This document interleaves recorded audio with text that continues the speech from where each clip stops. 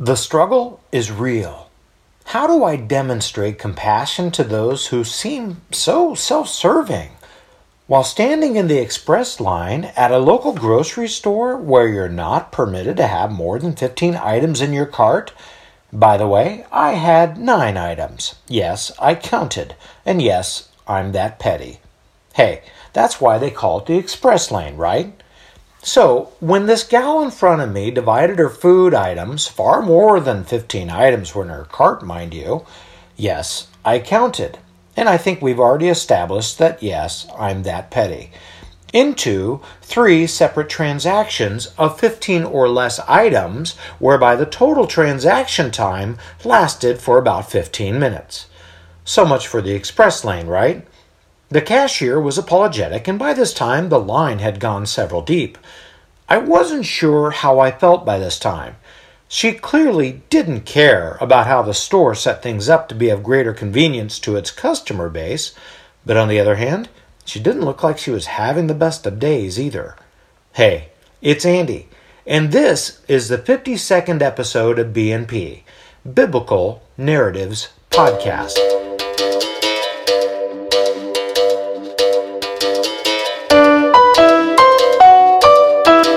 Biblical detail, historical context that puts you in the action.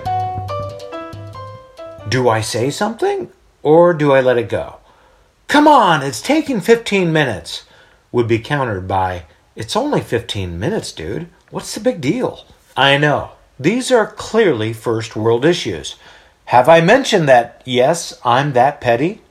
Now, imagine a far greater offense being committed between 2 warring families or countries where the issue is not centered around being inconvenienced at a grocery store's checkout line.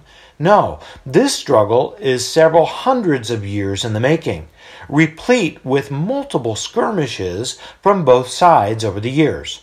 Now, imagine an agent of peace from one family taking huge risks to bridge the divide between the 2 warring factions. No doubt this agent would be met with a high level of suspicion. The other family would hate her, and her own family would likely deem her a traitor.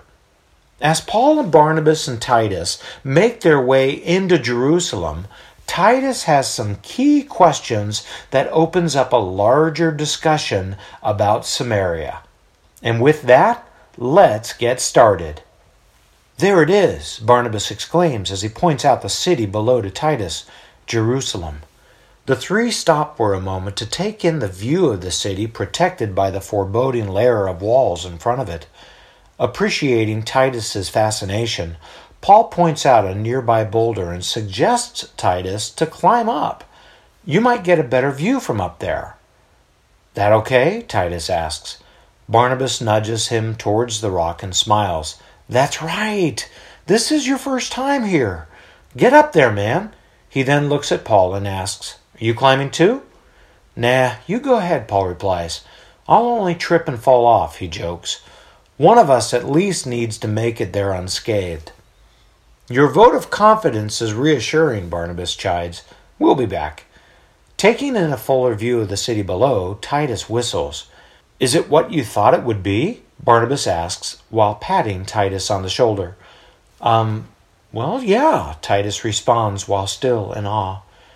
There's a lot of history down there, Barnabas replies, pointing towards the city's east end. There is the Mount of Olives up there on top of the hill. Peter and John have talked much about their time spent with Jesus on that mountain and on the other side of it. In fact, when Jesus came into Jerusalem on the foal of a donkey, he started at the top and worked his way down there. Barnabas says, as he directs with his finger, down there is the Garden of Gethsemane. Right there, you can just see the olive grove. That is where he was betrayed and arrested. He was then taken over there. Barnabas points in the general direction of the Temple Mount. You can make out only the tops of those buildings from here, but that, I think, is the Hall of Hewn Stones. That's where the Sanhedrin meets, so he was taken there before them. Where was he crucified? Titus asks. Good question, Barnabas responds as he points to a closer part of the city. Those walls right over there, they weren't there before. That's part of the third wall started by Herod Agrippa before he died, and by the looks of it, there's still a lot to be done. Calvary is just on the other side of those walls over there. With so much building going on, I suspect it's harder to locate these days. It was just along the main road heading into the city, but with Agrippa's ambitious plan to emulate his grandfather Herod the Great, there's a lot of new construction going on. Can I ask you a question? Titus asks. You just did, Barnabas teases. Embarrassed by his approach, Titus blushes and says, I mean about Samaria and the people there. Barnabas sighs and says, that could be a loaded question. The Jews and the Samaritans have a long history of bad blood between them. Yeah, that was my sense, Titus says. I guess I don't understand. Okay, well, what do you want to know? Barnabas asks as he looks down at Paul standing below. Hey, we'd better get going. Paul looks anxious to get moving down there. I bet he can speak more authoritatively into this matter anyway. Well, Titus asks, I don't understand how two groups of people can hate each other so much. Hurting people hurt people, Barnabas replies and then shrugs. That's just what happens when one group offends another. When somebody hurts another, both sides will go back to their corners for a while, but they'll come out swinging on another day. He pauses to process what he just said and continues. Funny thing about it? It's the bitterness that takes root in a person who's been offended. He then talks poorly about the other guy to anyone who will listen. He shares it with his kids, and then the hatred is passed along to each child and grandchild. Over time, and several generations down the line, the back and forth skirmishes of wrongs being committed to one another continue on, creating this cycle of never-ending hatred. Barnabas then responds to Titus, Isn't that Satan's game? Steal, kill, and destroy one another? He sighs. I guess that's the beauty of Jesus' approach.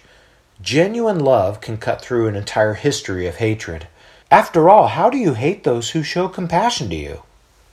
Taking a moment to stop, Jasher turns around to see the road he and his donkey have hiked so far. We're only halfway there, he sighs, as he turns back to see the steep, meandering road ahead of them.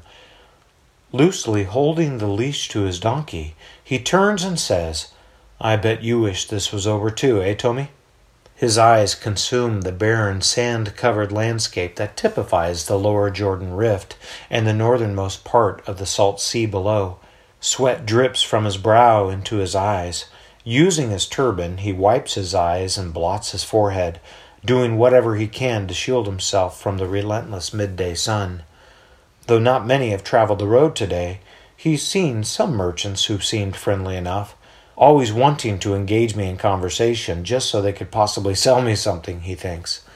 Striding beside his donkey, Jasher continues to talk. But that's better than the priest who came by. Not a look, not a word, all business that one, he says as he smirks. Scoping out the mountain ridge in front of him, he becomes preoccupied with counting the peaks. I've got nothing else to do but walk, he says. Why not? Hey, watch where you're going, the voice calls out. You and this beast nearly walked right into me. Alarmed by the voice, he takes his eyes off the mountain ridge and realizes there's a man, a Levite, in front of him. He smiles and says, I'm so sorry. The walk was fairly boring, and so I started counting the mountain peaks up there. He points to the ridge. I must have been zigzagging on the road without realizing it. Maybe you should focus on what's in front of you from here on out, the Levite remarks. You could hurt somebody. Sorry, he says again. I'll pay the road better attention. The man says nothing else and continues walking. Jasher turns to see him walk down the grade and wonders. Maybe I smell really bad. He smells his armpits and winces. Yeah, that might do it, he jokes to himself. Or maybe it's you, Tommy, he says to his animal. But what was up with that guy? And the guy before? Hiking up the road that endlessly meanders along the rugged mountainous terrain, the young man sees the pass ahead. A sudden trickle of anxiety enters into his mind as he finally lays eyes upon what he's only heard others talk about. The road of blood, they call it. The road where thieves and thugs rule, he thinks to himself. Eyes newly alert, he studies every conceivable hiding place. Get a hold of yourself, he whispers. There's nobody here, thank God. He looks back at his donkey and suspects that it fears something too. Maybe Tommy's just feeding off of my fear, he wonders as he tries to reel his emotions in. Turning around, he suddenly sees a figure, a body laying in plain sight. That's odd, he says, suddenly realizing the body's conspicuous placement to be a possible trap.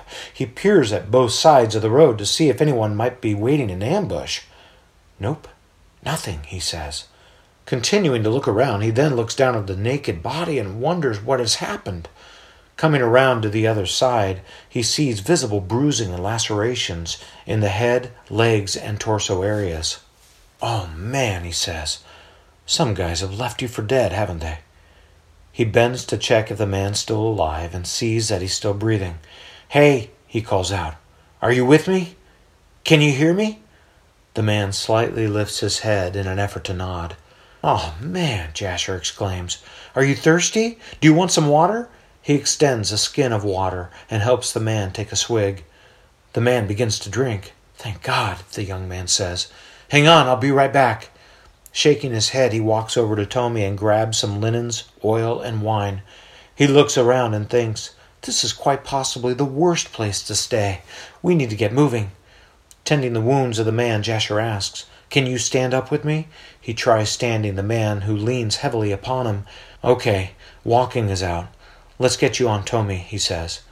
He hoists the man up to straddle his donkey, puts away his gear, and slowly begins walking with his new luggage. Completely fatigued by the hike and the added complication of tending to the wounded man, the young Samaritan enters into Bethany to see if someone could tend to the man. Upon finding the inn, he walks in the front door and asks the owner of the home for help. Excuse me, Jasher says. The older Jewish man turns around to see the younger man only feet away. Recognizing how the younger man was dressed, the older man asks, Samaritan, yes? Yes, Jasher looks down at his own sandals. Why do you come here when you plainly know we have no dealings with Samaritans? The man asks. Off with you, I have no time. The younger man interrupts. Please hear me out. Right outside on my donkey is a Jewish man who was left for dead on the Jericho road. The older man's eyes widen, and he leaves out the door with Jasher in tow. Please, Jasher pleads, I would like to pay for a room so I can tend to him and make sure he's all right. Would you at least grant us that? Also concerned, the older man calls out for his wife to come and agrees to the younger man's request. Thank you, Jasher says. I will be happy to care for him tonight, but tomorrow I need to continue on for a business meeting. Please let me give you enough money to care for the man until my return. If you end up spending more than this, just let me know and I'll take care of the bill. Climbing down from the boulder, Barnabas yells out to Paul, What do you think? Turning his head towards the two walking towards him, Paul responds, What do I think about what? The Samaritans, Barnabas asks. What about them? Paul asks. Why is there so much bad blood between them and Israel? Barnabas asks. Paul sighs. Wow, where do I begin with that? He pauses. There's about 900 years of history that goes with that question. What do you mean? Barnabas asks while looking at Titus. There's a lot to it, but when Israel separated itself from Judah, the kingdom that David and Solomon secured was later lost under Jeroboam and Rehoboam's leadership. Israel and Judah would never be the same, especially when Jeroboam secured the borders to keep the people of Israel from worshiping in Jerusalem. Instead, Jeroboam created two very similar places of worship, one way north of here in Dan, and the other right at the border between Israel and Judah in the town of Bethel. Interrupting, Barnabas says, But that happened way before the Samaritans came around, didn't it? Only by name, Paul replies. Seeing Barnabas' face contort in confusion, Paul continues, Once Jeroboam set up the false worship system, he unintentionally created a precedence for all sorts of distorted worship practices. Furthermore, his family line didn't stay in power for long, and with each new king in family line, Israel became more and more isolated over the years, especially as it related to their worship of God. The false worship centers gave way to worship in several different places and of several different types of gods. Baal and Ashtoreth worship became front and center, as did multiple distortions of the worship of God. Israel went into a tailspin. Why else would God send prophet after prophet to warn Israel of its future demise? Titus nods his head and asks, but how do the Samaritans fit into all of this? Remember Sebaste? Paul asks. The city? Barnabas asks. What about it? It used to be called Samaria, and it was Israel's capital city built by King Omri nearly 900 years ago, Paul replies. It was destroyed when Shalmaneser, that was the king of the Assyrians, attacked Israel and forced it to pay heavy taxes. Well, King Hoshea of Israel got the idea that if he incentivized Egypt well enough, they would come and fight Israel's battle against Assyria. So he stopped paying Assyria altogether. Well, Shalmaneser wasn't too happy with this arrangement, so he threw King Hoshea in prison and invaded Samaria for 3 years straight. Many of Israel's people who weren't slaughtered were relocated and left to die in several Assyrian cities that lined the Habor River. Wow, Titus says, that's harsh. Definitely, Paul remarks. Now get this, not long afterwards, Assyria relocated other conquered people groups back to Samaria to rebuild and act as a buffer between Assyria and Egypt. Wait, Titus says. Assyria came in and destroyed Israel, shipped off the survivors to live in foreign cities, then repopulated Samaria with other conquered nations? Barnabas looks over at Titus and jokes, Hey, I told you there was a lot to this. He then points at Paul, and look, you just got him started. Paul laughs and says, Hey, you asked. Yeah, but you haven't answered my question, Titus replies. Where do the Samaritans come into play here? Paul looks at a determined Titus and responds, You're really bent on this, aren't you? Look, I don't know much about your people outside of what you and the others have shared with me, Titus says. I've heard the story of the Good Samaritan, but this brings it to a whole new level of appreciation. Nodding, Barnabas looks at Titus and says, Believe it or not, the displacement of the Jewish people has happened a few times now. Paul looks at Titus and shrugs. It's true, he says. The Seleucids have done the same thing, relocating the Jewish people from places like Babylon over to Anatolia, using them more or less like a buffer should the kingdom of Pergamum or later Rome get the idea to expand their boundaries. He then sighs in resignation. Ever since Israel splintered from Judah, it seems like the hand of God has been against them. Walking through the city gates, the three take in the city's growth over the past decade. Hey, you're not getting off that easy. What about Samaria, though? Titus says. Paul laughs. I guess not. Okay. Well, when Samaria became populated with foreigners, the few Jewish people that remained were not too excited about their arrival. Their language, their culture, their ethics, everything changed and seemed very foreign to the remnant of Jews there in Samaria. Not surprisingly, they complained. So the Assyrian king later sent Israelite priests back to Samaria to teach the freshly relocated group of foreigners to know the Lord. Taking in the history lesson, Titus shares, Wow, but interrupting, Paul says, What about the Samaritans? He laughs again. Well, the priests sent back to Samaria to teach the people weren't really priests in the sons of Aaron or Levitical sense. No, they were priests brought back from a displaced Israel, and if you remember what I said earlier, Jeroboam, in a panicked decision, appointed priests that were not real priests. He created a false worship system when he bypassed God's appointment of the sons of Aaron. In fact, he changed quite a few things about how God would be worshipped. Consequently, any priest returning from exile some 200 years later was bound to not have things straight. So the worship of God became a bit convoluted by this time. Those who had been forced to resettle in Samaria at this time would rebuild and make new lives for themselves at the instructions of priests that didn't quite have things right. See where this is going? Barnabas asks. Heavy, right? Very, Titus responds. Yeah, so these resettled people in Samaria largely made up the Samaritans? Over time, yes, Paul replies. Regaining an identity as a pawn in the chess game of a much more powerful nation, it isn't easy.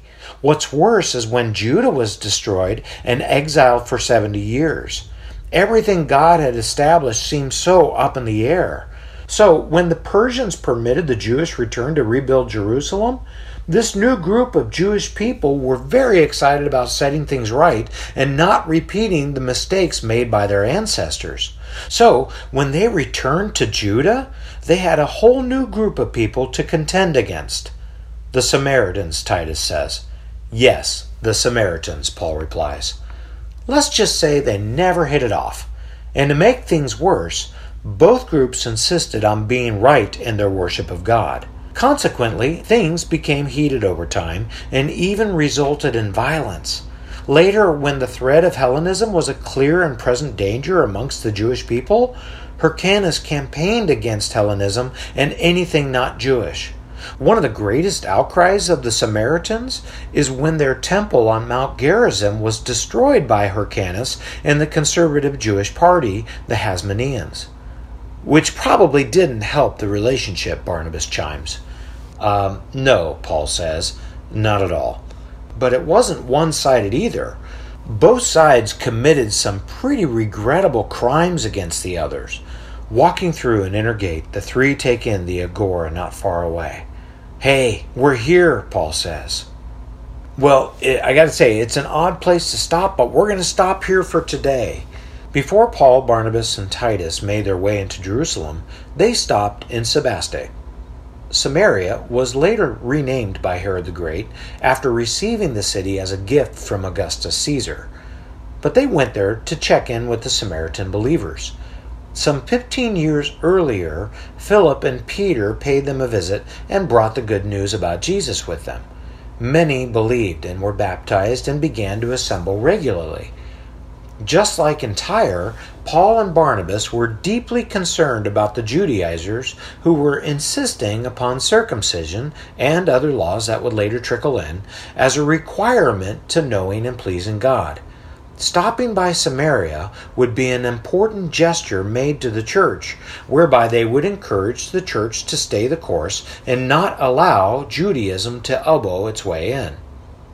Samaria has had a peculiar role in the spread of Christianity, as it was not considered as the house of Israel during the time of Jesus, but it had enough roots and heritage to be regarded as closer to Judaism than any of the Gentiles that had no knowledge of God. Consequently, Jesus commissioned the disciples to make Samaria a priority before the Gentiles. See Acts 1:8 and then chapter 8, verse 4 through 24. No doubt the ministry to Samaria that Jesus, Philip, Peter, and John had earlier on would send a clear message to the Jews of the day that things were radically changing. So what are some takeaways? Well, one takeaway is this. Satan's game is to steal, kill, and destroy. John 10:10. But Jesus is all about abundant living, living in the freedom that comes with knowing and pleasing God. What has happened between the Samaritans and the Jews is by no means unique.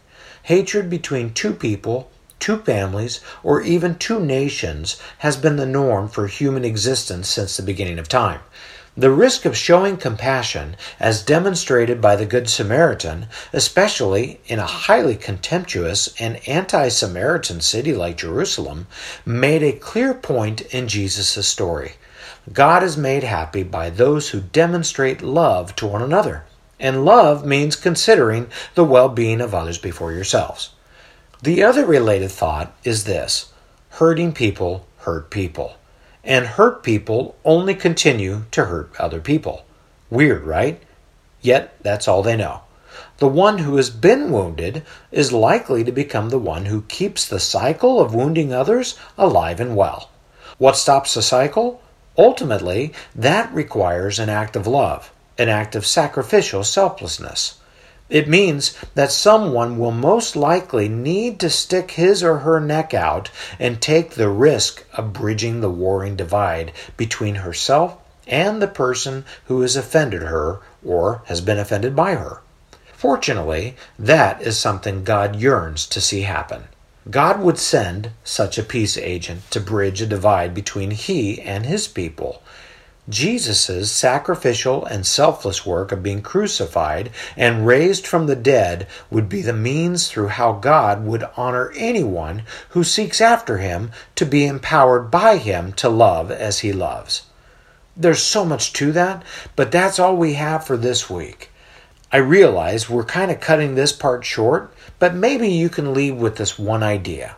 May you seek out God to be empowered to love as he loves.